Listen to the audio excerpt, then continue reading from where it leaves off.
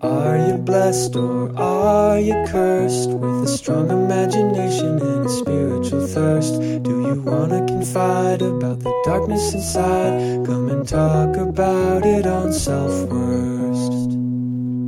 Hello, folks. Another week, another episode of Self-Worst, a podcast about feelings and emotions and notions and potions. I'm Brad Pearson. I'm your host. Y'all know that. You know the drill by now. If you're a regular listener, if you're a new listener, welcome to the show. Hello. I'm the guy who does the thing. We're getting through it. Another month of May. Another week of May. May is a month. This is a week. You know, I can talk. Fuck. It's May. Lovely month. Hope you're getting outside. Hope you're touching grass. Hope you're putting your phone down, looking at some trees. As Olivia Rodrigo would say, it's brutal out there. News is bad. It's all pretty distressing. And it's just angering. It's just angering. And there's not a whole lot that we can do about it. We just sort of watch as it all crumbles. And a dozen or so ghoulish oligarchs slowly take away our rights and our future. It's business as usual in America. What are we going to do about it? I'm glad there's people protesting outside of their houses and shit. I'm glad that they're scared. I don't know.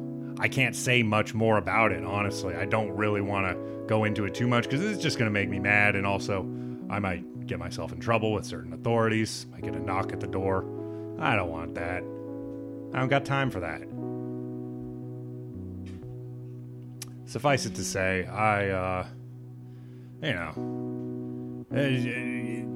you just watch things happen and you just get enraged and depressed, and you wonder how much longer people are going to take it. You wonder how much longer people are going to just watch a few people take away everything.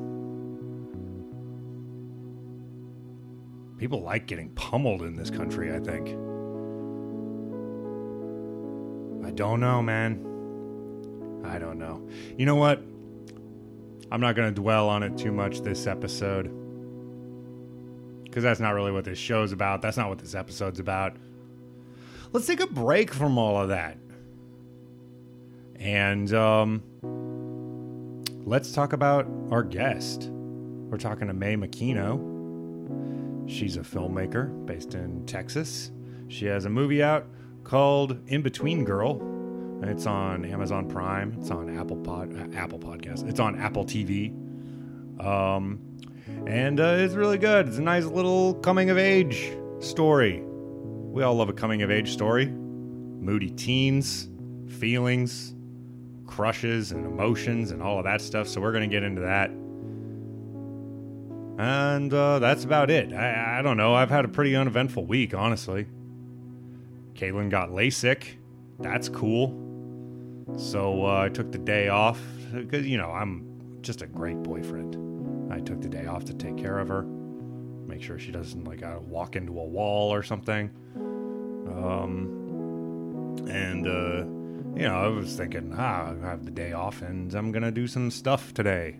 But I mostly I laid down in a dark room with her because she wanted to lay down in a dark room. It's understandable. And I just fell asleep until 5 p.m.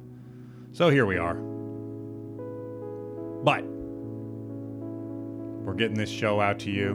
We're living our lives, and we're happy for our girl that she can go out and see and not have to deal with contacts and glasses anymore. Isn't that liberating? Oh my gosh. Magical. All right. Let's go to the interview now, because I don't honestly got much to say. Like I said, my life's pretty boring. I'm not gonna bore you with the details of my personal life this week. Sometimes I do. Sometimes I feel like doing that. I don't know. I got nothing to report. My dad's got COVID. I guess that's news. He's doing okay though, folks. He's all vaxxed and boosted up. Even though he's an old guy, he's feeling pretty okay. So we hope that trend continues. He makes a speedy recovery. You know, just shout out to Pops. Thanks, Dad. Hope you're feeling good.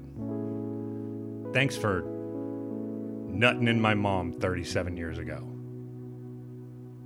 Because you know what? You did that by choice. You had a baby and you chose to do so. You wanted that. You wanted to be a daddy. And I'm grateful for you two bringing me into this fucked up, crappy world. Thank you. But if you weren't feeling it at the time, if you weren't ready, you're all good. I get it. I don't want that. But I do like nutting in people.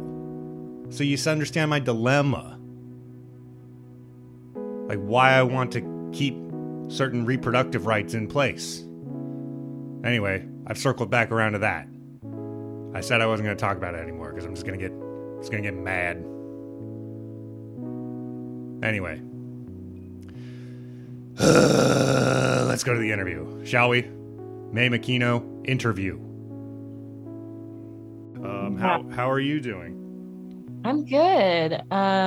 Also had a long fucking week with the films released and everything. Mm-hmm. And so, because we're like a micro budget, like I have to do a lot of the marketing stuff too. So it's just kind of like juggling my day job and, you know, the marketing of the film and then talking to distributors. So just kind of like a lot of like hats in the ring right now. How do you manage your time? What's a good way of doing that? Or what works for you anyway? That it kind of changes every day. I'm going to be real with you. I like make like a to-do list the night before. Like I know that's very basic, but I do that. And then it's just kind of like, what am I in the mood to tackle? And then I tackle that. Like, I don't know. I feel like a lot of like graphic making stuff, I like to do at night because it's more creative and low key. And I do more of the writing stuff during the day. Okay. So you find that your creative juices are more in the evening time? Not always. Honestly, yeah. Like I feel like a lot of like creative stuff for me happens at night. I don't know why, but yeah. Right. What's your day job? So I do social media for a CBD company. And they are in Oregon actually. And it's just like a bunch of women who I work with directly, but everyone is like all over the place. Like somebody's in the Philippines, somebody's in Jamaica. So it's remote work. I've never met anyone in person. But I basically, a big part of my job is reaching out to influencers to see if they'll try our products. So I like talk to a lot of like reality TV show stars. How's that? It's interesting because I think like, I don't know if you watch a lot of reality TV, like it's okay. Then you won't get some of my references, but like, some of them are like, so nice. And then like other people are just like, here's my information, like send it to me. Like they don't say anything else. But it's interesting. Yeah, it's gotta be. I don't even like really know honestly how to find influencers. Like I would be very lost. I'm so like I'm just sort of old at this point. I'm kind of just like, I guess the millennials, they got the TikTok, whatever. I don't know. But yeah. So you just had a New York Times review. Congratulations on that. That's super exciting. So that happened this week as well. So it's not all, some good things are coming through news-wise as well. Oh yeah, absolutely. Yeah, that was crazy. Like, cause we're just like a little indie. And so like to be reviewed in the New York Times and be a critic's pick was like wild to me.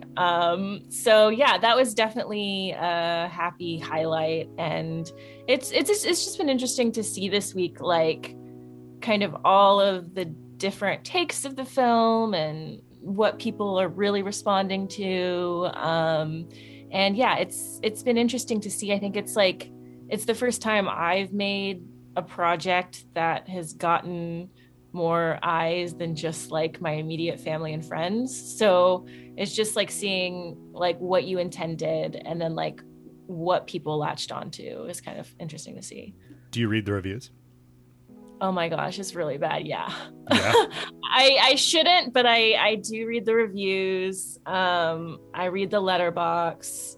Yeah, I'm just curious, like, and I think that's something like I really need to put boundaries around, because like it's not a super healthy thing to do, I think. And I think like one issue like mental health wise, and I just want to say like I listened to your episode with a therapist and like I appreciate this podcast. It's about like mental health, like that's super awesome, is like as a creator and as an artist, I think like I have like a flaw in that sometimes I like attach my worth to what I make.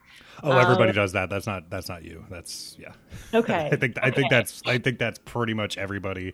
Yeah. Most everybody who I've ever had on this show, that's how they do. At least for a while, and then what usually happens is people get really, what I've seen happen the most is people get really successful and then they're still not happy. And then they like want to kill themselves. And then they have to decide, like they have to sort of discover on their own, as Prince once said, I've been to the top of the mountain. There's nothing up there. And you can just keep stacking up career achievements and stuff. But if you have nothing else in your soul, then your work isn't really gonna fill the void. No, yeah. Everything you're saying is so true. And like I think that's something that I'm working through in a big way right now, is like figuring out that separation and like figuring out who I am like outside of the things I create. Because it's like it's interesting because like this film took up like 5 years of my life in a really huge way. It was an indie. We had no money. So it was like truly a huge labor of love and like me putting my heart and soul into this for like a long time. And I think like after it was like jarring to like not have this thing to like work on all the time. And like it kind of felt like a bit of a void. And I think, yeah, for me, it's just like figuring out like what my hobbies are outside of filmmaking, because I think I started filmmaking when I was 12, you know what I mean? Right. So it's always been like this huge source of like who I am. I'm a filmmaker, you know what I mean? But it's like filmmaking is becoming a job now. And it's like I need to figure out like, okay, what else do I like to do, you know? Yeah, I mean, I feel like that's a thing we've watched the boomer generation do, is they go to an office or whatever and they work 50 years and then they retire and everybody's like, congratulations. And they're like, they've never been more depressed because they have just attached their entire, be to their job. And I mean, props to them for having one job for 50 years. That's not something we will ever know, but that's a whole nother story. But do you internalize bad reviews or bad impressions of your art, or are you able to kind of let that bounce off? I think like initially when I read a review, I'm like, oh my God, like if it's bad, I'm like I like get like kind of down on myself a little bit, but then I like read it again and I look at their arguments and I don't always agree with their arguments. And like, I think, what everyone gets from art, like is up to them. Like, I never want to tell anyone what they should get from someone or prescribe something, but like, that doesn't take away from the fact that like, I had a very clear intent for what I was making. And some people automatically get it, but then there are other people who they just don't get it. And like, I don't know why, like some people will just never get your art, and like, that's okay. Like we're all different and diverse people. And like, everyone, like anyone who's ever made a movie, and like this is something I do when I'm like feeling low on myself, is I'll like look up my favorite film on Letterboxd and I'll go to like the lowest rating, and like there are always so many bad reviews, you know what I mean, no matter what the film is. And I think that's just like we're all looking at art with our own biases and our own like life experiences. So, you know, I've noticed like a lot of teen girls and young women really, really respond to the film. And like that's probably like them seeing themselves in Angie a bit, you know? But you know, not everyone can relate to that. Yeah, the one of my favorites, I think this was back in the Tumblr days. There was a Tumblr account that was just 1-star reviews of classic literature. Just, you know, like the best, most brilliant books ever written, and then just all these like idiots giving it like 1-star review, like Anna Karenina or whatever, and they're like, or Great Expectations, there's like, there's not enough titties in this book, or so, you know, just dumb, just dumb people from the internet not understanding it, and it was really amusing. But I mean, you can go, yeah, you can kind of do that. You can still do that. It was just a nice aggregator of that kind of stuff. But I don't know. It's hard out there, and you know, for a guy like me, personally, in my history, like having ADHD, like one big effect of ADHD is rejection sensitive dysphoria. So you get just like bad feedback feels like real bad and crazy and like turns you inside out. And that's hard to wrangle with as a creative person, because there's two things that make you feel absolutely worthless as a creative. And one is when people don't like your art, and the other is when you don't make any, you know. And if you listen to people who shit on your art, then you're not going to make any, and then you're going to feel even worse, because like 5-10 years of your life is going to go by and you're like, what happened? What I do? Yeah. You know, I've just been working at my day job. It sucks, you know? And so it's hard and it's embarrassing, because this is one thing that I wanted to talk about with in regards to your movie. She's a teenager, she's a kid, and she's just discovering things. She's making mistakes, and you know, I like that she's a really good artist. The art is that she's making was all done by one person. I forget their name. Yeah, sure Larissa Ametova. She's like my best friend, so I just want to give her a shout out. Right. So, and it's really great to, you know, there's so many movies where there's an artist and you can tell that they didn't really pay much attention. Like the art department didn't really pay much attention to what the artist is putting in their sketchbooks, or like what the pieces are. And like, they're just like, are they an artist? Like, what is this shit they're making? But, with her, she's that rare case of somebody, who's really good already in high school and has like a cohesive style. Like I knew people like that in high school and I wanted to fucking kill them. But like, you get people like that occasionally who just like hit the ground running, and it's pretty amazing. But what I guess what I find more fascinating, is just bad art, bad, embarrassing, shitty teenage art, which we have all made. I'm sure you have. I don't know if you got any examples off the top of your head of just like bad movies you made or whatever. I just went back and watched all of my student films from college and was just like, yeah, I really thought I was fucking onto something here, and like, Jesus. But I guess my question around all of that is just, how do you know, like with people's bad reviews or bad resonance with your work, like how do you deal with kind of like the mortifying feeling of looking at stuff that you made and just like, this is bad? I mean, I think it's like I try to go into everything with like a growth mindset, you know what I mean? And knowing that like the early stuff is not going to be good, but I had to make the early stuff to like make what I'm making now. And also just like having humility for myself, and knowing that like becoming a good filmmaker takes a really, really long time, especially like if you're a director, because there's just so many different levels of things you have to learn. You know what I mean? Like you have to learn how to work with the DP, you have to learn how to work with the editor, you have to learn how to work with the actors. And so there's just so much to learn. And I think it's like just about giving yourself grace, you know, in the process of making things. And like, I don't know, like it's like, yeah, like I had tons of like terrible films growing up. Like I said, I was making movies since I was 12, like problematic music videos with the kids in my neighborhood. You know what I mean? Like, Right.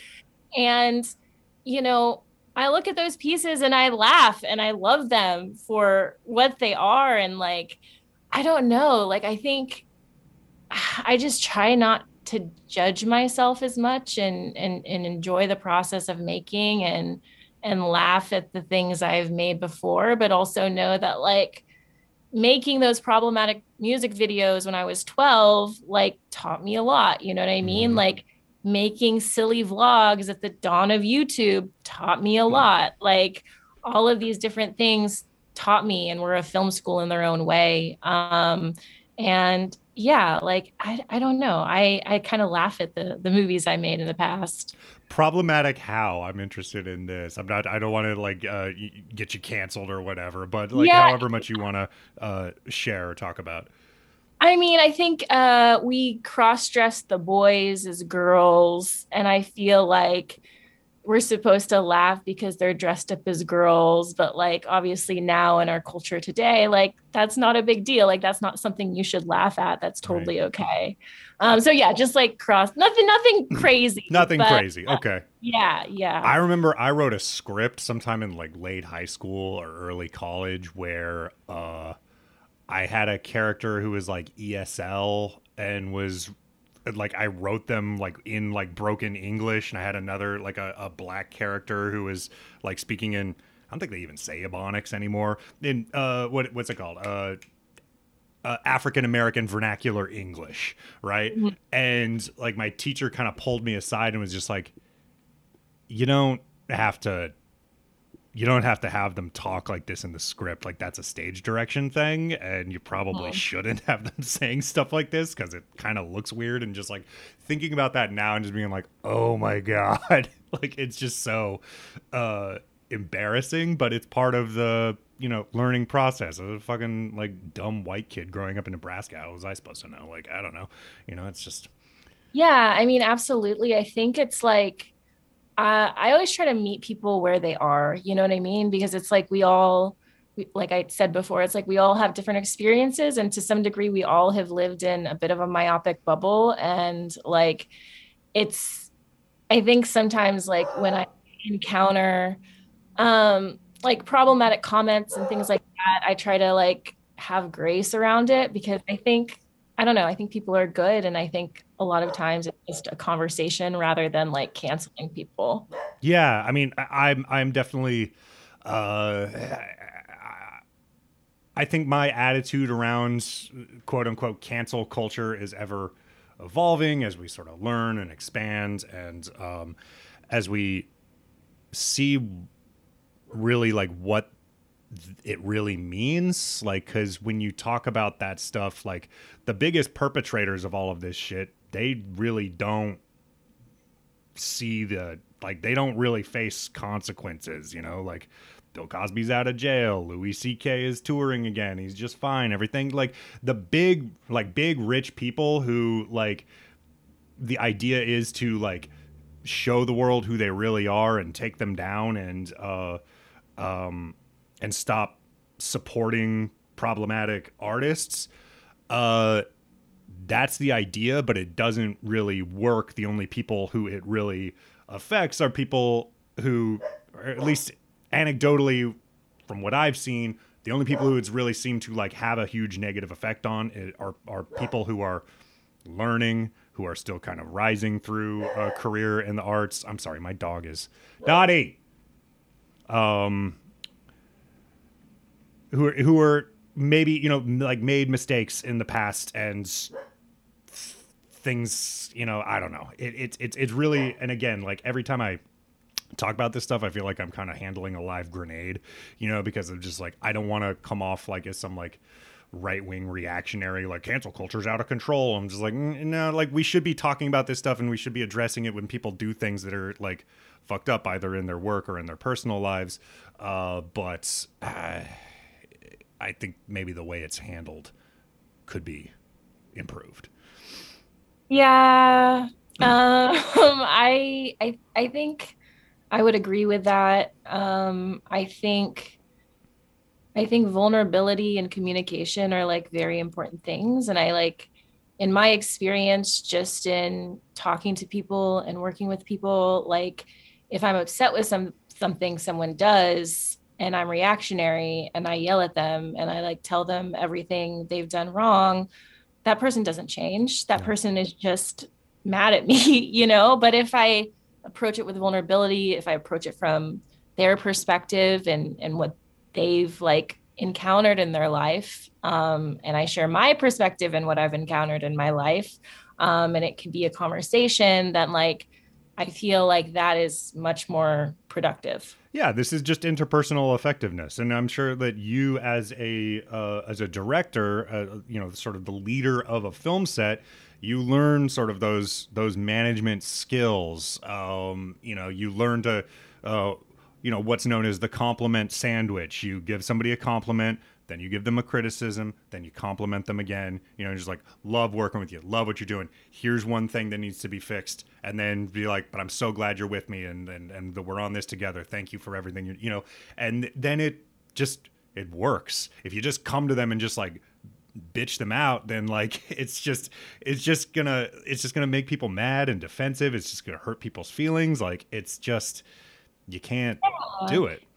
And especially like with a film, it's like we're all on the same team. You know what I mean? Like everyone is on board the ship and like wanting it to go in the right direction. And I think like it's a delicate thing, right? When you're a director, because you're directing these amazing like craftsmen and artists, and you need to let their kind of expressiveness shine, but at the same time have the overarching idea for what you want. So for me as a director, it's just like, how can I optimize everyone's talents, but at the same time still stay true to the story? What do you think is more embarrassing, bad attempts at comedy or bad attempts at drama?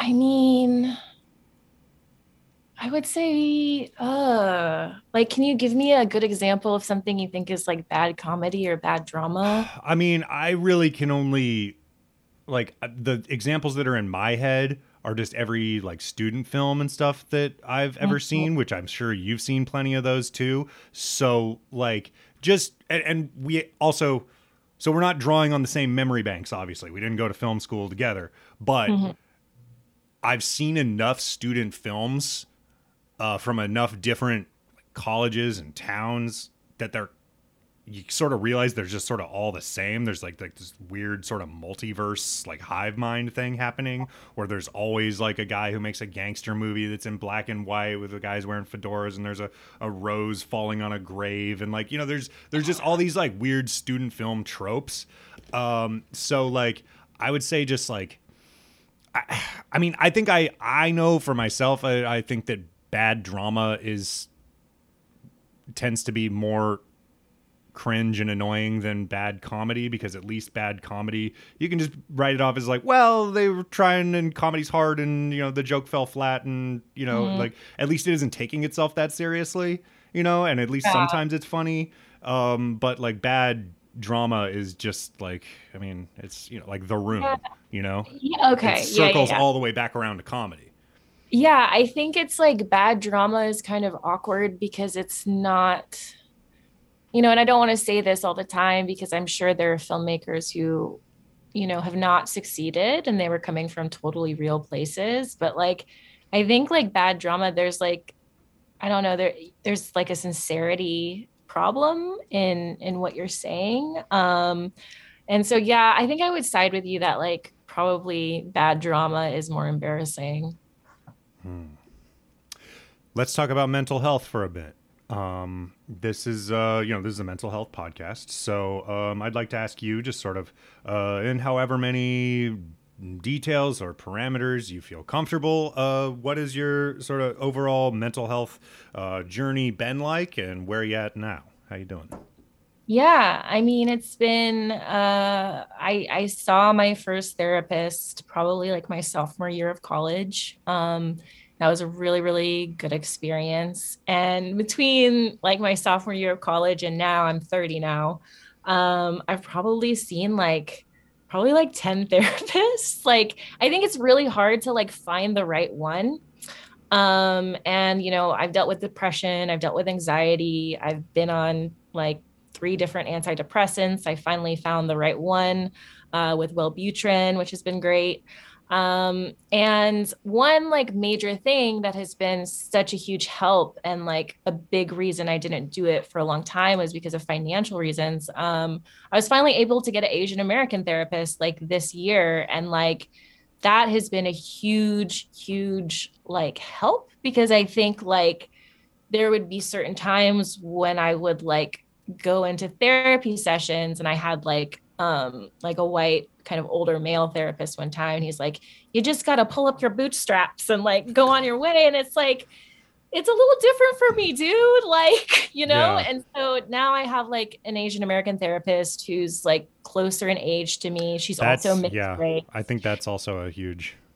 Yeah. And like that has been very, very, very helpful for me. Just because I think, you know, being Asian, like for me, like I didn't feel really comfortable talking about like the problems I had until kind of last year, like when the Atlanta shootings happened, and like there was suddenly the Asian Americans I knew and other Asian Americans, it was like suddenly like we were finally able to speak freely about like things we had encountered. You know what I mean? Because that was like, this is really bad and this is happening. And like now we can actually be candid and talk about it. Which was like a really scary thing, because it's like, you know, you don't want to cause problems or cause drama. And like, you know, that's like a big stereotype Asian Americans kind of have, is you don't want to like rock the boat. But at a certain point, it's like now we got to rock the boat. And having someone who has a similar identity to me and being able to talk about that, and not feel gaslit, like, because I think sometimes I would talk about that and like, you know, people would be like, well, other groups of people have it tougher than you, or like stuff like that. Like you just experience like a lot of gaslighting. And I think I also like gaslit myself for a long time about like things I had gone through. And so, yeah, again, just being able to like verbalize everything I've gone through with like somebody who has gone through similar things, like has been excellent. Yeah, I mean, I obviously don't have the Asian American experience with talking to a therapist, but I found that with talking to a therapist who is much closer in age to me was enormous. I mean, I was talking to a therapist when I was like in my early 20s and like was getting into just like real, just like apocalyptic depression. And he was just this like old dude. And I was just like, like, it's just not, we're just not jiving. You just don't understand like what I'm saying to you. And even like when I was younger, when I was a kid and was like getting treated for ADD, like I don't know, like high school, probably younger. And he was like in his 40s, and it just didn't really fit, you know? But like you're talking to somebody who like actually understands like what it's like to feel like you're just going to be paying rent for the rest of your life and in debt and like, you know, don't really like have a feeling of like security and future and stuff like that. It really makes a big difference. So I'm wondering what it was that sort of got you into therapy in the first place, your sophomore year. What was the catalyst? Yeah, I was just having a lot of interpersonal problems with like the people around me, and just I was very reactionary, and like I think I got a lot of worth from like my friends. And so like if something would go wrong, I would be like totally devastated and upset, and I would like react in a way that like wasn't super healthy. And it just kind of got to a point where I was like, oh, like I really, really need somebody to talk to about this. So that's kind of the first step. Then like another, like fast forward a couple of years later, like I was in a job like doing social media. I was very unhappy. I was dealing with other kind of interpersonal issues, and I felt like really trapped in this job because I felt like, you know, like the mature thing is to have like another job lined up. But I was just like really unhappy. And I was seeing a therapist during that time, and she really encouraged me to just like bite the bullet and like leave. And, you know, I did that. And then I got into teaching filmmaking, which was really great. But yeah, like I think it's just like for me, it's like the biggest things I struggle with are like very simple things, and just like loving yourself and like taking care of yourself. And like, you know, I think a lot of the pain that we feel is like due to connection and due to the outside world. And it took me a long time to kind of learn how to check in with myself and prioritize myself, and to like, you know that at the end of the day you're just with yourself, and you belong to yourself. One really helpful thing my therapist has taught me to do is just like ask yourself like what do I need in this moment. And like, you know, I'm like a bit of an overachiever, so I would like judge myself in moments where I would just want to like lay on the floor. And it's just like sometimes like you don't need to be productive all the time. You can just like lay on the floor. And so asking that question of like, what do I need in this moment? And it could be going swimming, it could be laying on the floor, it could be watching trashy reality TV, but like you have to check in with yourself and find that out, like in order to live a happy life, I think. Under capitalism, nobody is going to give you permission to take time off and take time for yourself.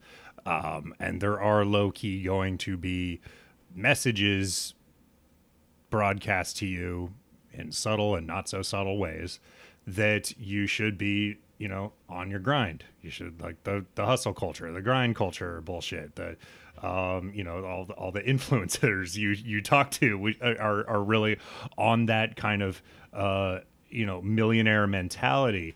But self-care and just relaxation and recovery is something that even on a good day for me it feels like something that I have to earn, which I've always realized is kind of a I don't know, kind of a fucked up way of looking at it, like that I need to earn any type of being good to myself or doing anything that I want for myself, you know? Yeah, no, what you're saying is like very, very true. It's funny because I have a group text with the artist of In Between Girl and the costume designer of In Between Girl. And we're just like, we're kind of like a little creative trio.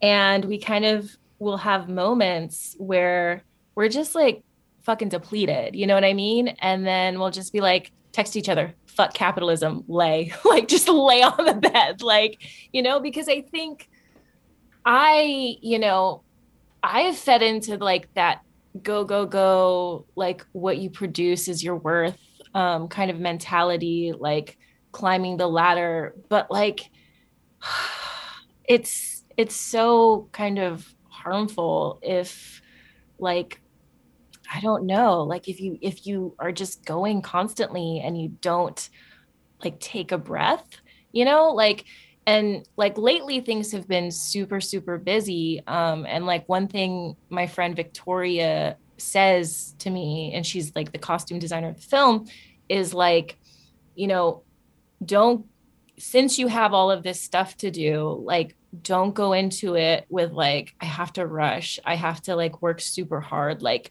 go into it with ease. And like having that kind of idea helps me. It's like, I don't know, it's just like I still have to get the work done because I have to get the work done, but I go into it and like I'm kind to myself, or I try to be, and I take breaks, Mm-hmm. yeah, but definitely there are some days where, yeah, fuck capitalism. I'm gonna lay on my bed. Mm. How similar is I forget her name, the main character of this movie? How similar is she to how you were when you were that age? Um, I wouldn't say we were that similar, to be honest with you. Like probably more internally, like less externally. Like when I was that age, I didn't have like this secret affair or anything like that. But I was very like insular, and I could be very defensive. And I think like that's a big part of that character is, she wants so terribly to be seen. But she doesn't want to come off across like she does. So she's very, I don't know, just kind of standoffish to her parents, and other people. And she thinks she's like better than everyone to an extent. And I think she's really scared because she's like contending with a lot. And so that kind of feeling of, relating to, feeling isolated and feeling alone and like reacting in like unfair ways is like something I really kind of resonated with that character. And also like a big thing with Liam, the Liam character is like, I always describe it like the movie is not about Liam. Like Liam is a band-aid to all the problems. Liam is there to be this like not ideal coping mechanism for like what she's going through, and it's like I've had unhealthy coping mechanisms too, like everyone has had unhealthy coping mechanisms, I think. And so like that aspect of the character I relate to a lot. And I think a big way she deals with it, and I think the healthiest way she deals with it is like in her creation. And I think when I was growing up, I journaled a lot. I, took my camcorder and filmed everywhere. And so that aspect of the character I very much relate to. What were your coping mechanisms back in the day? The not so healthy ones. I mean, definitely like I wouldn't say so much in high school, but like definitely like in my early 20s, like just unhealthy eating, like situationships that weren't super healthy that like I probably shouldn't have gone to. But I think, there are certain times in my life where I was like so lonely that I was just like, okay, well, I'll do this. And it wasn't always the best thing. But it's like I learned from those experiences, and I learned more about my worth because of them. Mm-hmm. But yeah, I would definitely say like a big bad coping mechanism is just like even friendships, like, you know what I mean? Is just like staying in friendships that aren't great for you because you're in them like to not be lonely, but they're not totally serving you. And so I think like, a big part of Angie's arc is she is in this situationship with this boy, and I think as adults we can like see all the red flags happening. But she stays in it because she feels seen to a certain extent. But it's not a great situation. I don't think it can be overstated how intoxifying that validation is, especially like the first time you experience it when you're a teen and you're all full of hormones and shit. But I mean, that I think probably more than anything has been like a big one for me, and I think it's just a lot of people in our in our generation, the Tinder generation. We can use it that way, and just sex and flings and relationships and stuff, and even just thirst traps and internet validation. It's like a little hit of dopamine, a little bump of coke for your brain, and it can be just as addictive. Yeah, I mean, absolutely. I think that validation is huge. And I think, like, I don't know, the media we've been fed has kind of taught us that validation is huge. At least, like, when I was growing up, it was like, you know, the main thing was like being with the guy and like getting the guy. And like, that's the media I watched. That's lots of conversations with teen girls I had like growing up, and like that, like, I think just as humans, we want connection and we want to be seen, but there's like healthier and better ways of doing that. And yeah, I mean, I think right now with internet dating, it's like rampant, like it's bad. Like, I've made accounts just to feel good about myself about like getting however many likes off of my Tinder profile. And it's like, it's just like, it's a waste of time a little bit, because it's like, realistically, like, I'm not going to meet up with most of these people. But yeah, I mean, it's just like the culture we're in, and wanting that immediate gratification. Mm-hmm. Mm-hmm. And, again, I feel like I should issue the caveat. Like, I don't want to sound like I'm like reactionary to all of this stuff, and like, well, we need to go back to traditional relationships, and men and women should get married and only have one partner, and blah blah blah. Like, that's not what I'm saying. What I'm saying is the sort of sexual liberation part is good, but I think it can't be your whole thing. It can't be your whole higher power, as they would say in a 12-step kind of situation, because it's just not gonna fill the void. You can keep swiping, and it's just not gonna make the darkness go away. It just won't. Yeah, and like sometimes it's even more depressing, I think, because it's just like, in the past I have had that mentality of like swiping, and like trying to find a connection, and I've been like on a number of bad like internet dates that are like comical, you know what I mean? Like I got my like own comedy out of them, but like you said, like you're never going to find that, No, it's no matter what. Like, yeah, it's literally set up like a slot machine. It's like you're just moving the thing, and you're getting a new little response, and you're getting like a little like hit of nice brain juice, and it's kind of insidious in a lot of ways. So Angie, the character in this movie, thank you for reminding me of her name. I don't know why I didn't have it written down. Yeah. But she's an interesting character, and and I think I've heard this a lot. I've heard you talk about representation, and how that is very important as an Asian American, and as a biracial person. I mean, it's called In Between Girl because she's biracial, and also because she's in between girlhood and womanhood. I see what you did there. Very clever. Good title. But I think the thing that is most interesting about her is that she is kind of flawed, and she makes mistakes, and she makes these sort of embarrassing attempts to be cool and be an adult. She's drinking juice out of a wine glass, and stuff like that, and she just doesn't get through the movie perfect and unscathed. I don't know if you're watching it, but there's this show on HBO Max right now, Julia. It's about Julia Child, and her whole like rise to everything. It's good. It's pretty good, and like I'm a fan. I like Julia Child. I think she's a cool person, cool figure. But there's one character in the story, pretty much everybody's based in reality, but there's this one character that's sort of a composite of all these people.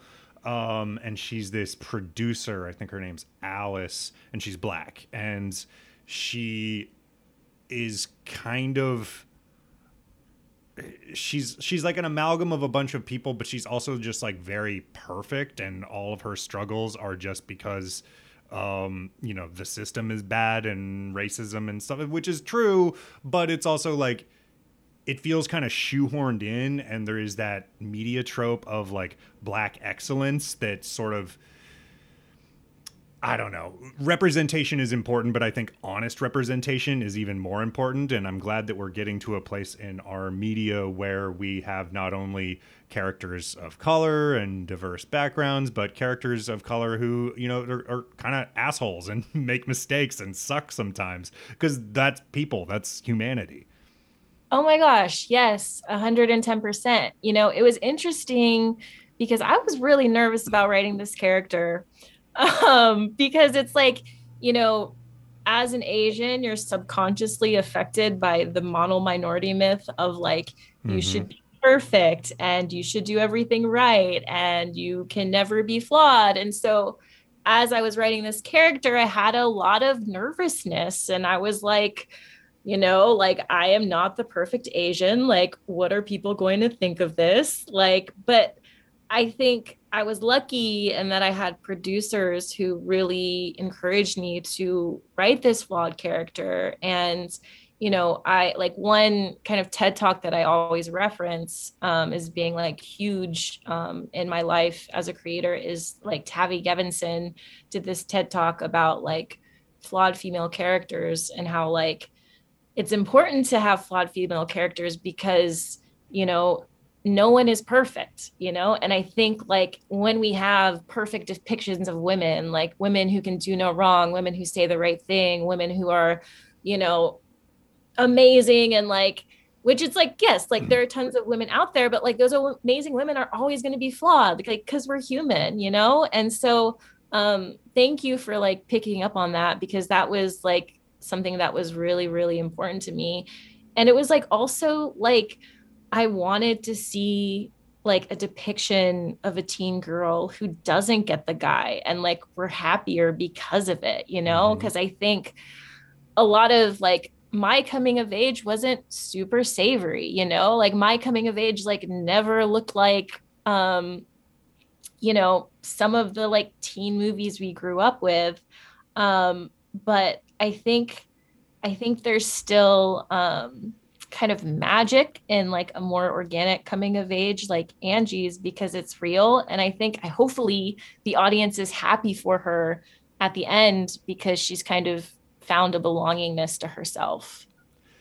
Yeah, if you want to talk about a media trope that is really destructive, and I'm glad it's being sort of phased out, it is the narrative that you're supposed to like fall in love and live happily ever after when you're in like high school. Like, what the fuck is that? That brain poisoned so many people in our generation, myself included, that to the point where like I was freaking out and suicidal if I got like dumped in high school, when I lost my virginity and the girl broke up with me, not because of that, but just, because she was young and girl and we were, both young, stupid people. But it was, like it was devastating. And if I hadn't been fed this narrative of like romance happening at that age, and it's supposed to be this special thing, and that combines with all of your naivete and your raging hormones that make all your feelings so colossal and big, and everything feels like it's the end of the world.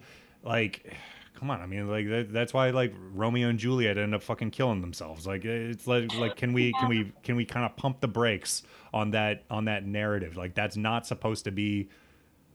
Like, people think of that as like a romantic story, and it's not. It's a tragedy. It's a really horrible thing, and it's these two babies who die for no reason.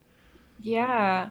What you're saying, I resonate a lot with. And I think especially like, I don't know, media was so I watched a lot of movies growing up. You know what I mean? I watched a lot of TV growing up, and like the message that I always got about like what a successful woman was like, is she pretty? Does the guy like her? Like, oh, that means she has value. And like that is just the worst myth in the world, you know? And I think when I was in high school, like if a guy I like didn't like me back, like I would be so upset by it, and I would perceive it as like a character flaw on my part. You know Mm-hmm. what I mean?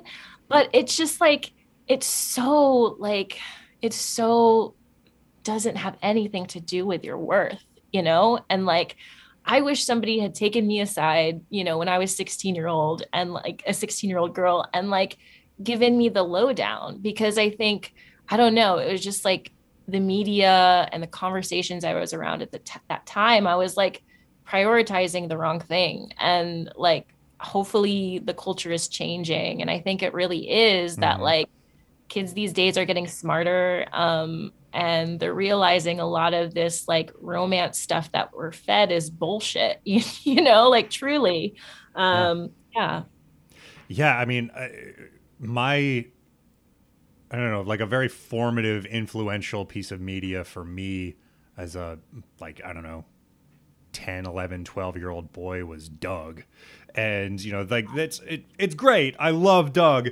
But it also had that kind of, you know, like the magical Patty Mayonnaise sort of narrative of like, everything will be okay if I get this girl, and then it'll, you know, then my life will all kind of click into place. And what I wanted to see, and like, I guess maybe more in retrospect, like what I wish had happened was I wish they had gotten together and then it didn't work out. And then he had to deal with Yeah. that, you know, because like you didn't really see that. Like you didn't see that until like Freaks and Geeks. You know, Yes. when like Sam has a crush on this girl for several episodes, and it's this like ongoing storyline, and then they get together, and then she's kind of an asshole, and like she's like a weird like Reaganite, and like they don't Mhm. get along, and He then they doesn't break like, up, and he's just like, well, this sucks, I'm sad, and like, you know, like that's fucking part of it. yeah, no, absolutely. I know exactly the episode you're talking about. She doesn't like that, like, she doesn't like the jerk. And I think that was like, I Yeah. think that was like the nail in the coffin, where she was like not laughing at the jerk. And Sam was like, oh, like, I don't like this. You know what I mean? And I love Freaks and Geeks. And that was like a huge, huge influence on In Between Girl, just like the honesty with which those teens spoke, and the honesty with like how they dealt with relationships. And I think like I've had like a lot of those kind of like, well, if the guy like checks all of these boxes, then he works out for me. But that's like really, really never the case at all. You know, you think it will, but it doesn't. Like one joke that like my friends and I had that was kind of like based off the Freaks and Geeks, like that specific episode that you were talking about. And like, I think there's like a line in the episode where like, I don't remember what it is exactly, but like, just because she's like pretty doesn't mean she's cool, or like something like that. Mm-hmm. And like my friends and I had one was like, just because he's a good writer doesn't mean he's cool. Like, you know, and so just kind of learning how to see people wholly and learning what you vibe with and connect with outside of kind of parameters that you built in your head before. What would Teenage May have put in a time capsule? Oh man. I mean, I think I honestly would have put a lot of the movies I made. It's funny because the camcorder that we used was actually a camcorder I used in middle school, and like I still have those tapes. So I definitely think a lot of videos would go in. A lot of I was like took a lot of pictures. I was like during the MySpace era, so we did a lot of like emo photography going on. I would have put in. I A also lot of like Jones soda bottle kind of photography of like a Yeah, like honestly, I'm not gonna lie, sort of pictures of like your that. feet, railings with Yes, raindrops black on and them, white. black and Yeah, white, cats in yeah, shop windows. Yeah. You get it. Yeah. And I also wrote a lot of stories that I would post on like Fiction Press. I also wrote stories on like fanfiction.net. Like what was your fanfic? It was like I wrote a lot more original stuff, but the only fanfic I did was a Harry Potter one. And if I remember correctly, it was like Sirius Black in my story had a daughter, and like Harry meets the daughter of Sirius Black, and like they team up to like solve a mystery together. And like that's all I really remember. But yeah, like I think there would probably be some similarities in what High School May would have put in a time capsule to what Angie kind of puts in. I just like making stuff, you know, like it's funny because my friends and I, we were like nerdy kids who like to make art, but it's just so fun to like reflect and look back on all of the art we made, and to kind of like see where we all are now. Like one of, you know, my really close friends now is like a lawyer, and like we'll still talk, and she'll be like, remember when we made that movie? And I'm like, yeah, I do. Like it's so goofy and good. So yeah, I would say like a lot of the stuff I made. What would you say to teenage you if you could like go back the other way, you know, so like present day you is communicating with teenagers? Yeah, I think I was so worried about coming off as cool that like in certain interactions, like I wasn't super authentic. And I would just tell her to like chill the fuck out, and like just be yourself, you know, and you know that your worth comes from within you, and just kind of like do what you want, don't do what other people want, do what you want. Those are probably like the main things. One of the greatest secrets to life, and this is for everybody listening, is that nobody is cool. Nobody. Everybody's just kind of trying to figure it out, trying to come off like they're cool, trying to come off like they're all together, but nobody's cool. That does not exist in reality. Yeah. And everyone also has like imposter syndrome too, which like I've grappled with imposter syndrome as well, but it's just like you said, no one like knows what they're doing. We're just like, you know, we're just kind of doing our best. May Makino, thank you so much for being on the show. This was lovely. How can people find this movie and find your work? Yeah, so you Tony, come on. Thank you. Okay. You can check out more about In Between Girl on. Okay, hang on just a second. I'm sorry. Okay. Oh, you're good. Go. Get out of here. Out. All right, we'll take that again. Okay. You can check out In Between Girl by going to www.inbetweengirlfilm.com. We have like a lot of press and information about the film there. The film is currently on Amazon Prime, Apple TV, and then Utopia's website, Altavod. So yeah, a couple places you can watch it. Hell yeah. Well, thank you so much. Awesome. Thank you so much for having me. Thank you once again to May Makino. Check out that movie, In Between Girl. If you got Apple TV, if you got Amazon Prime, which I know you do. You got one or the other. Come on. It's 2022. We just lived through a pandemic. All we did was watch TV. You got all the streaming services. I know you do. And if you don't have one or two of them, you can get them. It's not hard. I don't want to hear. Oh, I don't have that. Is there another way? Like, just get with it. You have no excuse not to watch this movie. Find me on social media at Practical Pearson, Instagram and Twitter. I'm at Practical Pearson. Find the show at Self-Worst on Instagram. Go there for updates about what's going on with the show and who to expect and guests and depression memes and stuff like that. It's fun. You can email the show at selfworst@gmail.com. Send me an email. Send me some hate mail.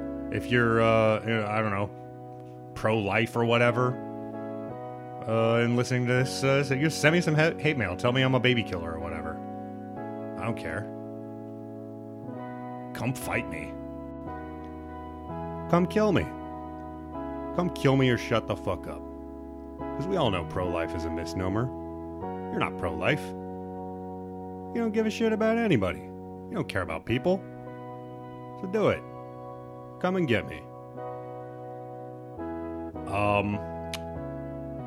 That's all. Rate and review on iTunes and Apple Podcasts and Spotify. Give us some ratings. That would be nice of you. Spread the word on social media. Do all of that. Proselytize about the show. You know, tell all of your friends with emotional issues. Tell all your friends who are in therapy or definitely should be about this show. I mean, definitely, if they're not in therapy and they should be, this show is not going to help them, really, other than just encouraging them to go to therapy. But you know what I'm saying. Tell all your crazy basket case friends, because I am trying to build a fan base of insane basket case friends. Fans. Listeners. Friends. You're all friends. You're my friends. We're all friends here. All right. You know, tag us on Insta, take a screenshot, put it in your stories, do all of that. Spread the love and enjoy the weather, and maybe go burn down a certain house or two. I don't know. I'm just saying. I'm just spitballing. I'm just stating the mere fact that there are certain people in power who have addresses. That's all. We're gonna just keep voting and being civil and using the same old channels to express ourselves that we know don't work. I'm just asking questions. Maybe, have you seen what's going on in Sri Lanka right now? Have you seen what they do in France when their elected officials step out of line and piss off the public? I'm just asking questions.